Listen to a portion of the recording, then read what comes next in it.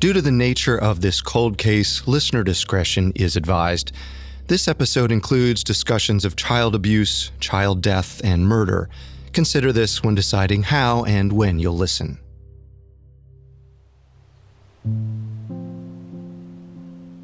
Today's episode spans generations. We're going to start in 1957, in a tiny thicket in Philadelphia, the place where a young boy's body was found hidden inside a cardboard box.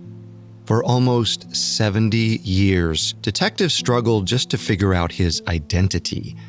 Then came this news in December of 2022. Now, through detective work and DNA analysis, police say they've learned the name of the child, who for decades was known to Philadelphians as the boy in the box, and police say they'll publicly release the child's name today. It was the biggest breakthrough in the case in decades, the information that some detectives spent their entire careers searching for. Without the hard work, dedication, and passion and the doggedness of the many, we would not be here today to give America's formerly unknown child, Joseph Augustus Zarelli, a voice.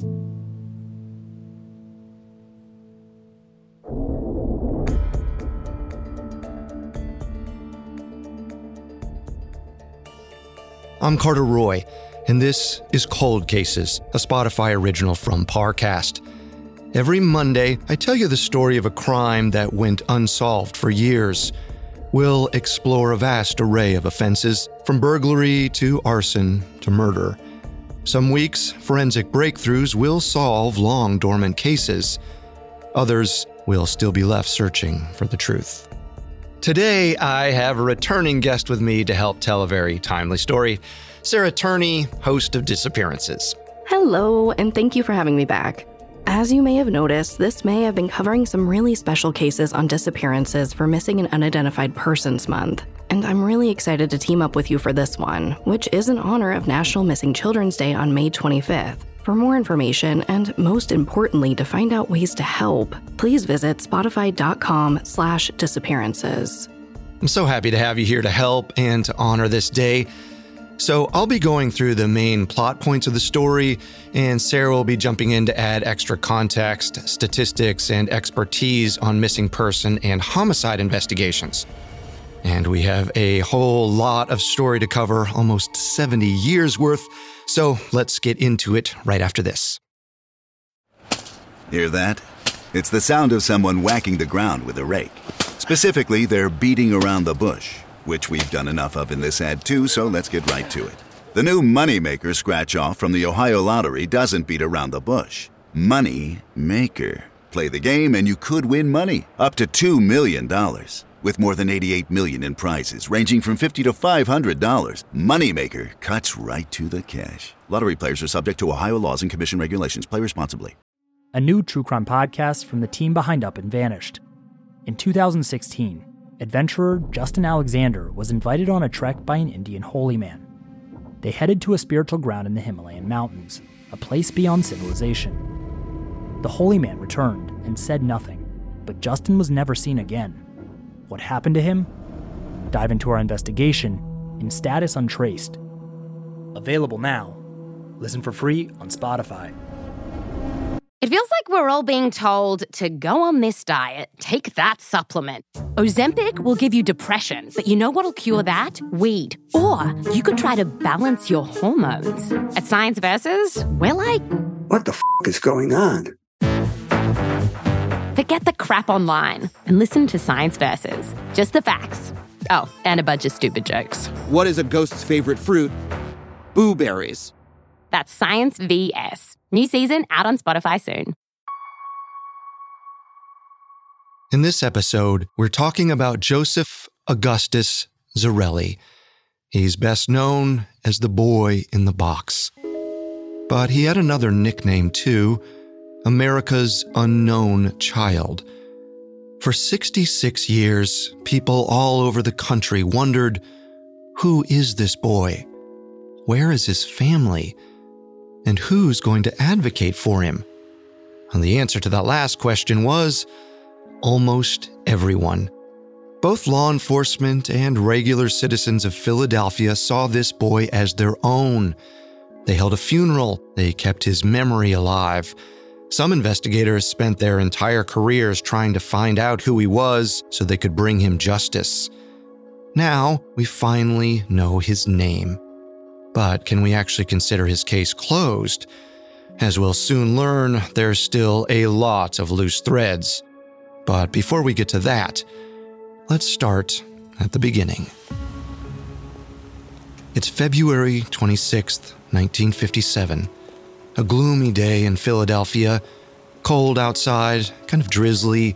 Inside Philly's police department, the phone rings. The caller is a man who says yesterday he was in a part of Philadelphia called Fox Chase. It's this isolated country area. On one side of the main road is a thicket that's basically treated as a trash dump, with a lot of boxes and plastic and junk piled up. And this caller says something along the lines of, "When I was there, in the woods, I saw a cardboard box, and there was a head sticking out of it." He says maybe it was a doll. Maybe it was a human. He doesn't know. He got scared, so he ran away and didn't tell anyone at first, but then he heard a news report about a 4-year-old girl who'd gone missing from a nearby town, and he thought, what if she's in the box? So he called in the tip. The police send a patrolman to the scene ASAP. The officer walks into the thicket and finds the box. The head is still sticking out, and right away, the policeman knows it's not a doll. Of course, it's not the missing girl either. So her case is unrelated, but her name was Mary Jane Barker, and she's eventually found dead of accidental causes. It's pretty easy to find information online if you want to go look it up. Going back to what is in the box, it's the body of a little boy, naked and wrapped in a blanket. The officer calls for backup. Once the medical examiner, Dr. Joseph Spellman, gets there, they lift the body out and get a better look. Dr. Spellman estimates the boy is between 4 and 6 years old. He's extremely thin and malnourished, only 30 pounds. That's more like what the average 2-year-old weighs. Since it's been so cold, his body has barely started to decompose, which makes police feel optimistic about being able to identify him. But that also makes it difficult to determine a time of death. Still, it's pretty clear how he died. He's covered in bruises. When Spellman does an autopsy, he determines the boy was likely beaten to death. Some other details stick out too. His nails have recently been trimmed. His hair has been cut in a shabby way. It was probably either done post-mortem or right before he died because there are chunks of hair stuck to his chest. And here's one thing that's going to be important. There's brown residue coating the boy's esophagus. It could mean he threw up shortly before he died. So, police think this boy probably experienced some level of neglect and abuse in his lifetime. That would explain the malnutrition and the bruises. Sarah, what are your thoughts on this? I mean, obviously it just sounds horrific, but the unfortunate reality is that in most of these cases, the perpetrator of the abuse is likely someone the child knows. According to 2019 data from the U.S. Department of Health and Human Services, nearly 80% of child fatalities involve parents, either acting alone, together, or with other individuals. Problem is, if the boy was killed by a family member, it's unlikely they're going to come forward to identify him or report him missing. It's up to detectives to figure out what happened. They start with 2 items that were found with the boy: the box and the blanket. The box originally held a white baby bassinet. It has a shipping label that says it was sent from Indiana to a JCPenney in Upper Darby, a western suburb of Philly. It was one of exactly 12 the store sold, but this JCPenney has a cash-only policy, so they have no way to trace the 12 buyers. Around mid-March, the FBI gets involved. Eventually, they put out a call asking anyone who bought one of these bassinets to contact them. Guess how many people come forward? 11. But police rule them all out as suspects. The 12th buyer, someone who could be the boy's killer, is never identified. Next up is the blanket. Police take it to the Philadelphia Textile Institute for analysis, only to learn it was mass-produced, and there are hundreds of thousands of them out there. The only weird thing about the blanket, which I didn't mention earlier, is that it had been cut in half. But investigators don't know why. Now, this is where an investigator named Bill Kelly enters the story. He's the head of Philadelphia's police identification unit and a fingerprinting expert. He's also a 29-year-old husband and dad. He goes to church on Sundays and sometimes moonlights as a wedding photographer. And for Bill, seeing this child beaten and left in a box in the woods horrifies him beyond measure. He makes it his mission to figure out who's responsible. When the boy's body was first found, Bill was immediately thinking, when people are born, their footprints are taken and put on their birth certificate, so he gets ink prints of the boy's feet. Then he starts taking those to hospitals in the area to compare them with the birth records on file. And since it's 1957, before police have computer analysis or databases, he's doing all the comparisons by eye. So, of course, I think it's important to acknowledge that there's a huge chance for human error in a situation like this. But I also don't want to discount how hard he's working for this case. I mean, Bill ends up spending 9 years sifting through documents after work hours, which I have to assume was unpaid. Of course, today, he could plug the prints into a database and have answers in just a few minutes. I know it feels like a losing battle, but it's all done in good faith, and that's what really matters. Right. So while Bill is trying to identify the boy through these records, other officers are hoping to find someone who recognizes him. They go to every foster home, orphanage, and hospital in the area. Nobody knows who he is. At this point, police really have no choice but to start appealing to the public. And the way they do it is pretty controversial.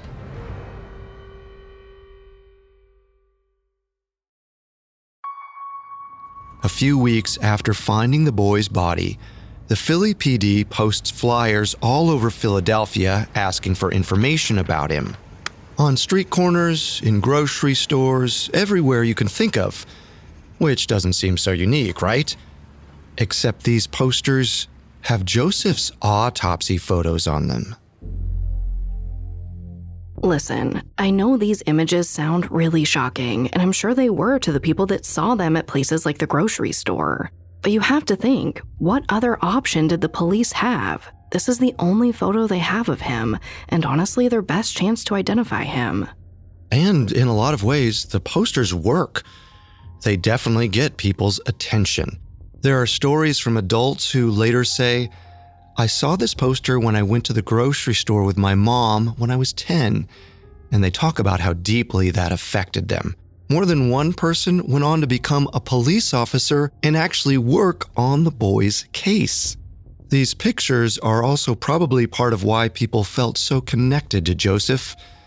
Later, when the case gets national attention, people call him America's unknown child. He gets this crowdsourced love and support. And then, to get an even wider reach, police enclose flyers with those same autopsy photos in everyone's utility bills. I honestly think this is so smart. I mean, we're talking about a time before cell phones, Amber Alerts, or social media. Police had to get creative to reach people. On my very first episode of Disappearances, I covered the case of Eitan Pates. He was the first missing child printed on a milk carton. That happened in 1979, so this story predates that by over 20 years. Totally. Okay, by summer, the boy's body is starting to decompose, so a funeral is held in late July. The cemetery donates the plot, an investigator donates a suit for him to be buried in. The pallbearers are homicide detectives. That really stuck out to me. I've never heard of anything like that before. Yeah, when I first heard this, it honestly made me so emotional. It's just so kind. I don't think I've ever heard of this exact situation before, but there are definitely detectives who go above and beyond, and this is one of those situations. And not only that, look at how the local community came together to partner with the police. It seems like everyone's rooting for him. Right. It makes it so clear that in life, this boy had no one, but now, in death, the community and the police have sort of become his surrogate family. For the next 4 years, it's a lot of police getting their hopes up, then hitting dead ends. A lot of tips that go nowhere, a lot of frustration. So it's 1961 now, and there's another investigator who's fixated on the boy in the box.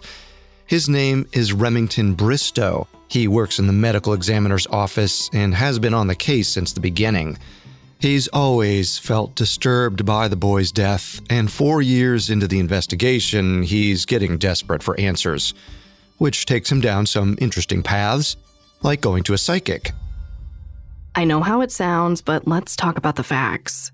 In a 2012 survey of 102 experienced law enforcement professionals, about 30% reported that their agency had recruited a psychic for help in a homicide and/or missing person case. But less than a quarter of those respondents said that they found the information from the psychic helpful. One of the study respondents, who worked as a criminal profiler in the FBI's behavioral science unit, clarified that the use of psychics is the last resort for desperate agencies. It also telegraphs to the public and the offender that the police have absolutely no leads of value. Still, if investigators receive a tip from anyone, psychic or not, I think it is their duty to follow up on it. And this psychic leads Bristow somewhere that might, keyword might, be important. She tells him she has a vision of a cabin with this certain kind of porch in this certain area of Philadelphia. Bristow follows this lead, and it turns out the psychic has led him to a foster home, and it's a little over a mile from where the boy's body was found. Detectives searched it already at the beginning of the investigation when they were looking into orphanages and foster homes. They interviewed the couple who ran the place, Arthur and Catherine Nicoletti, and ruled them out as suspects. But now, Bristow isn't so sure. See, the Nicolettis have a daughter named Anna Marie. She's in her early to mid-20s, and she's had 4 children. 3 died shortly after birth. 1 lived to be 3, then died of electrocution on a department store nickel ride when it malfunctioned. Although there's no proof of this, Bristow wonders if maybe Anna Marie had more than 4 kids, and the boy in the box was one of them. But honestly, at this point, Bristow seems desperate enough to latch onto small, circumstantial clues. And he's so consumed by this case, it borders on obsessive. He carries copies of Joseph's autopsy photos with him everywhere. Also, there's this thing called a death mask, essentially a plastic cast that detectives made of Joseph's face before they buried him so they could keep a 3D version of his likeness. Now, Bristow keeps it in his office. Sometimes he sits in there holding the mask and gazing at it. That same year, in 1961, there's an estate sale at the Nicoletti foster home, and Bristow thinks this is the perfect opportunity to go look around. So he does, and in the basement he finds a white bassinet. But there are lots of white bassinets, right? Except then he goes out to the yard where there's a clothesline with a bunch of blankets hung up to dry. All these blankets have been cut in half to fit children's cots. Now, call me a skeptic, but this does sound like a big coincidence to me. Finding a white bassinet, finding blankets cut in half, I'm just not sure it means anything. Well, Bristow thinks it's proof. He tries to interview the Nicolettis, but they refuse. At one point, Arthur says he shouldn't have to explain why there's a bassinet in his house. Under any other circumstances, it'd be a totally innocuous item. It doesn't mean a crime occurred, which is true. And having blankets that are cut in half is not probable cause. But Bristow never lets this go. He pushes the theory for decades. Even after he retires from the force, he convinces some active duty officers to question the Nicolettis again, but it never goes anywhere. Bristow eventually passes away without any real answers. While the Nicoletti foster home lead kind of becomes Bristow's legacy, Bill Kelly goes in another direction. Remember, he's head of the Philly PD's identification unit. In 1965, he's still focused on figuring out Joseph's name. Bill's shuffling through newspaper articles from around the time the boy was found, and he finds this report about a group of Hungarian refugees who immigrated to the United States in 1956. In the photo is a boy he thinks looks exactly like the boy in the box. He gets so excited, thinking he's Hungarian. That's why nobody's identifying him. So he contacts Immigration and Naturalization Services in Philly and asks for the records for Hungarian immigrants from 1956. They hand him 15,000 photos. He sifts through 11,200 before he finds the one he's looking for. The exact boy from the newspaper article. Now Bill knows this boy's name and his family came to the U.S. through Philly, then went to North Carolina. Bill talks to North Carolina authorities who agree to look for the kid. And they find him. The boy is now a teenager, happily living his life. Definitely not the boy in the box. It's a huge letdown, one that pretty much signals the end of the investigation because nothing consequential happens for decades. So let's jump all the way to the mid-1990s. We're reaching the point in the investigation where we're almost 40 years in, so Bristow is gone, and a lot of the original investigators on the case, like Bill Kelly, have retired. I think it really is amazing to see how these investigations can become multi-generational. Pennsylvania police normally retire after at least 20 years of service, or between the ages of 50 and 60. So when cases are cold for 20, 30, 40 plus years, detectives have to pass the torch on to younger officers. Now, there are obviously pros and cons to this. These officers who've been working on the case for decades sometimes are the experts, but a fresh pair of eyes might see something no one else has before. And in this case, the officer who grabs that torch is Tom Augustine. He is a veteran on the force, and in 1998, he and the current police captain reopened the boy in the box case. They start right where Remington Bristow left off, with the Nicolettis. Tom Augustine needs to determine if Anna Marie is the boy's mom, like Bristow thought. But the only way to do that is with DNA.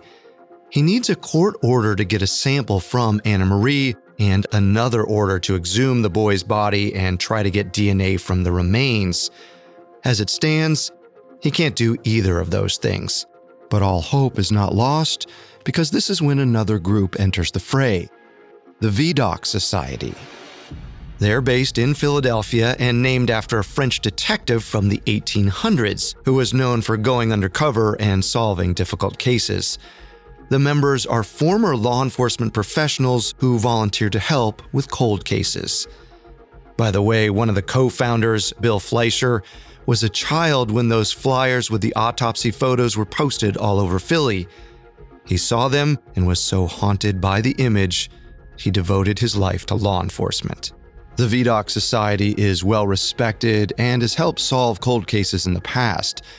They tend to have more time on their hands than active police officers, so they can look into old evidence and campaign for things like court orders, which Tom Augustine desperately needs. In 1998, the Society votes on whether or not to take on the boy in the box case. And it just so happens that our friend Bill Kelly is casting a ballot because he's a member. That might be part of why the vote comes back as a resounding yes. Now the Vidocq Society is working in tandem with Tom Augustine. Thanks to the Society's sway, they get a court order to exhume the boy's body and collect DNA evidence. It's exciting, but it's also a long shot. Now, it's important to know that DNA does degrade over time. To preserve DNA, it has to be stored very carefully.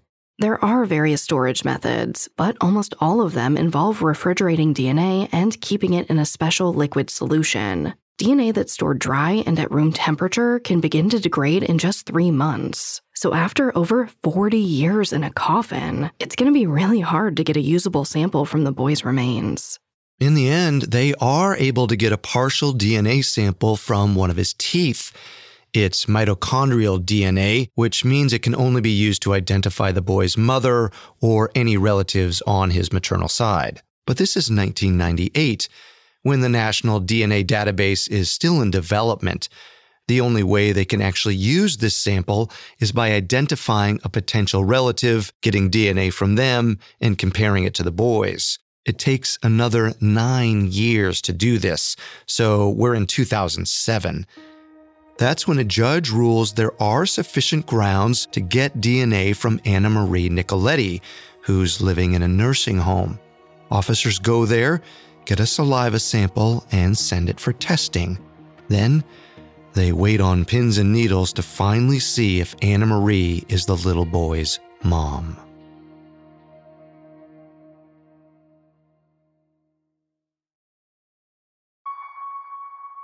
In 2007, the Philly PD tests Anna Marie Nicoletti's DNA against a partial sample from the boy in the box, and it's not a match. Which doesn't necessarily mean the boy was never at the foster home, just that Anna Marie is definitely not his biological mom. That's a wrap on that theory. Now, here's a full pivot to another theory. It's one that kind of comes out of left field after they exhume the boy's body, but before they get DNA from Anna Marie. So bear with us. We're going back to the year 2000 when the Philly PD gets a call from a Cincinnati psychiatrist. The doctor won't say too much over the phone, but he says something along the lines of, "I have a patient with an interesting story regarding a cold case." The psychiatrist communicates with the police through letters for months, but it takes authorities 2 years to actually talk to this patient in person. I don't know why. Maybe because they have other active cases or the logistics are difficult. After 50 years, a long-shot lead probably isn't their top priority. It's not until 2002 that Tom Augustine and Bill Kelly, who is retired but still helping on the case, go to the psychiatrist's office to meet this woman. The pseudonym she's given in some of the source material is Mary, and she tells them a gut-wrenching story. She says she grew up in Philadelphia in the 1950s, and her parents were neglectful and sexually abusive. Around 1954, she and her mom drove to a house in Philly where her mom exchanged an envelope of money for a baby boy, who they called Jonathan. According to Mary, Jonathan lived in the basement. Her parents abused him, he never learned to speak, and he never went outside. Mary knew this was not normal, but she was also a child herself. I think she was around 12 or 13 when they got him, and it was implicit to her that she needed to keep it a secret. By February 1957, and remember that's when the boy's body was found, Jonathan had been living with them for 2.5 years. Mary says that February, her mom brought Jonathan up from the basement for a bath. She asked Mary to trim his nails, so she did. Apparently, he was crying a lot and her mom was frustrated. They had baked beans for dinner. Jonathan threw up, and Mary's mom got so angry that she beat him to death. Mary was understandably freaked out. She hid in her bedroom and later heard her parents cutting Jonathan's hair, like the snip-snip of scissors. The next morning, Mary's mom forced her to tag along while she dumped Jonathan's body in the woods. It's a horrific, traumatic story, and of course, the police take it seriously. And as part of taking it seriously, they have to ask themselves, could Mary be making this up? We have to remember that this is a high-profile case, and people can easily construct narratives based off details from the news, documentaries, books, whatever it might be. It's hard to find stats about how often this happens, but we know that there are some people, like Henry Lee Lucas, who became notorious for issuing false confessions based on details he read or heard. That said, false memories or recovered memories are also a thing. Over time, a person's recollection of events can get mixed up or embellished until they fully believe that something happened, when in reality, it just didn't. These types of memories are often recovered during therapy, when the patient is asked to remember a repressed traumatic event from their past. Julia Shaw and Kevin Felstead, psychologists and experts in the field of false memory, found that during this process, patients may inadvertently invent stories that they then believe are true. This happened with a few highly publicized cases in the 1990s, where allegations uncovered during therapy were proven to be false. Shaw and Felstead also noticed a lot of these recovered allegations had similar themes. Normally, the person knows their alleged attacker, and their memories involve sexual abuse. But this is less about whether Mary's memories are true or false, and more about how difficult it must be for the detectives to figure out how to move forward. How much weight can they put into Mary's claims? It's really hard to say, especially considering how much media attention this case got. Right. Mary could have read about the case in newspapers or books and then cobbled together this story to fit the facts. The boy was malnourished, he'd been beaten, his nails were trimmed, his hair was cut. That was all public knowledge, except for one detail, which is the baked beans and Jonathan throwing up. Remember during the autopsy, the medical examiner found brown residue in the boy's throat, as if he'd vomited before he died? That info became public in 1999. Mary is telling this story in 2002, but the psychiatrist swears her whole story has been consistent since 1989. If we believe the psychiatrist, it seems Mary did have a detail that wasn't yet public at the time she originally told her story. And she says she didn't come forward earlier because she was so traumatized. Bill Kelly finds Mary's story very convincing.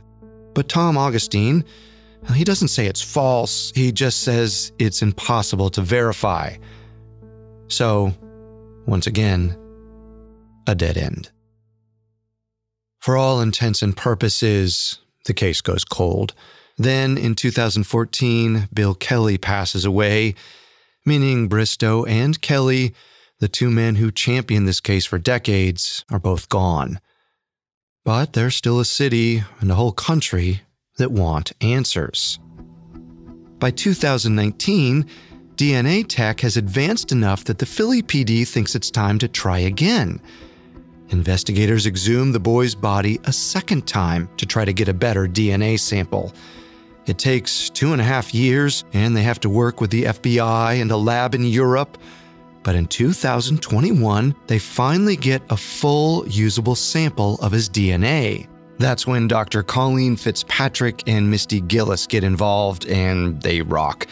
Colleen is a genetic genealogist, the founder and president of Identifinders International, and a member of the VDOC Society. Misty is also a genetic genealogist and a mom. They're both very driven to give this boy a name. So they and their team take this DNA sample and upload it to genetic genealogy databases like GEDmatch. We covered these kinds of genealogy sites and GEDmatch in particular in our episode Finding the Golden State Killer. So give it a listen if you want more of a deep dive. For now, all you need to know is that Misty can use these databases to search for people who have similar DNA to the boy in the box. Based on the percentage of similarity, she can determine if someone is related to the boy, and if so, how close that relation is. According to Misty, the closest matches at this time are second or third cousins. Using interviews with these relatives combined with census records, the team creates a family tree. This leads them to a specific group of siblings who are even more closely related to the boy. One of these is such a close match, Misty thinks it could be the boy's biological mother. Misty gets a court order to obtain records of all the children born to this woman. She had 6 kids, but only 2 were born prior to 1957, a girl and a boy. Misty gets the boy's birth certificate, which lists the name of his biological father. Then she finds a cousin of his biological father, gets a DNA sample from her, and compares it to the boy's to confirm the relation. And finally, after almost 70 years, they know. His name is Joseph Augustus Zarelli. I'll never forget the day that this news broke. I mean, it was everywhere.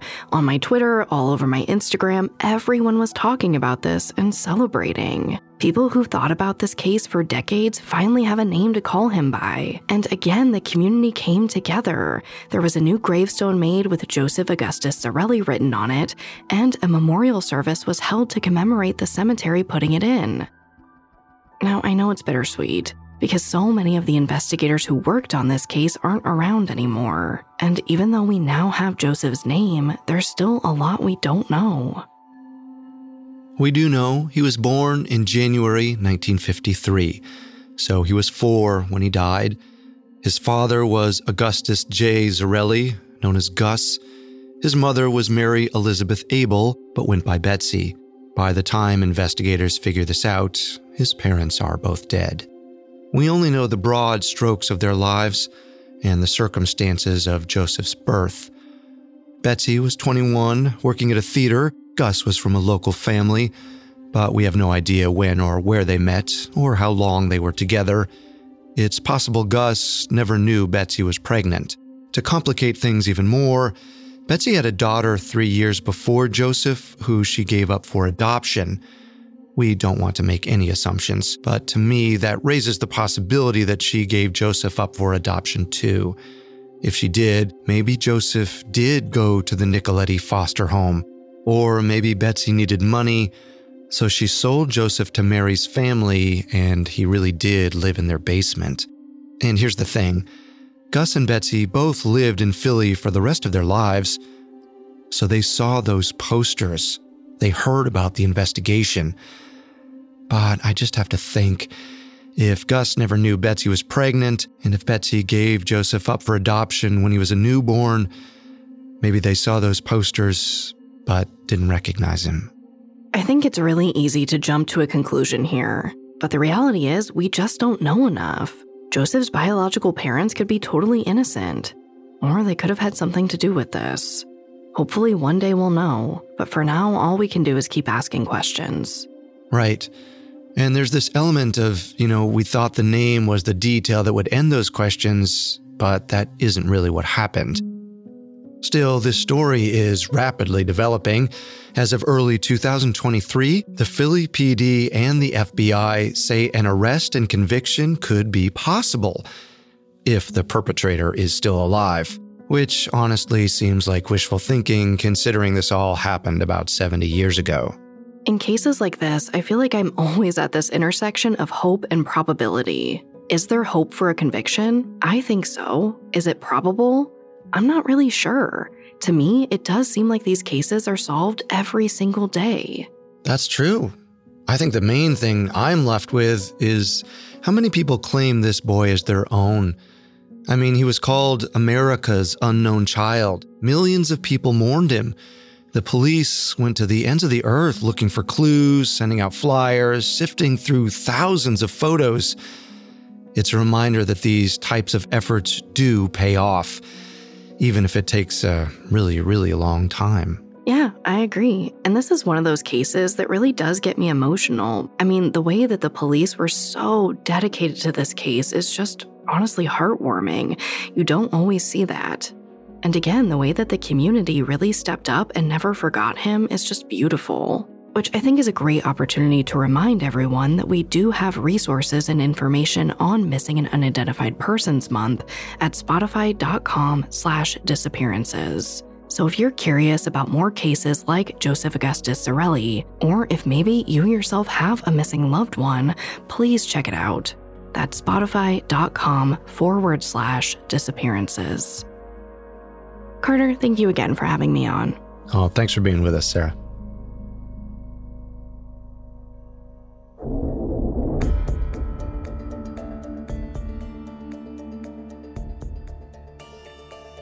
And thank you again for listening. For more information on how to support cases involving missing children, please visit the website for the National Center for Missing and Exploited Children at missingkids.org.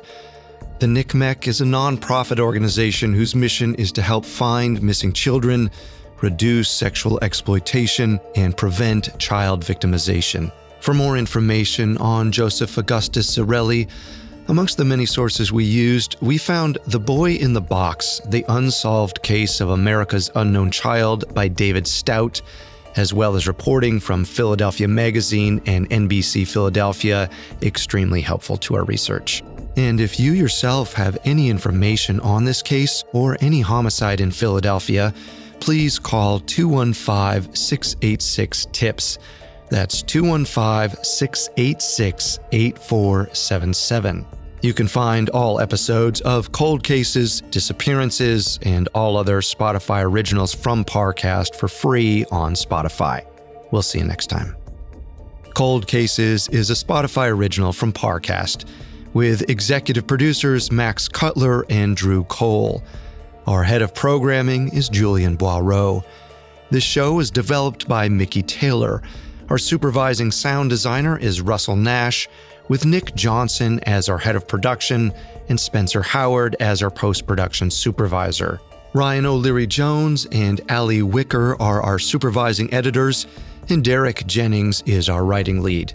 This episode of Cold Cases was written by Karis Allen, edited by Kate Murdoch, fact-checked by Claire Cronin, researched by Mickey Taylor, with sound design by Alex Button, and produced by Aaron Larson. Our hosts are Sarah Turney and me, Carter Roy.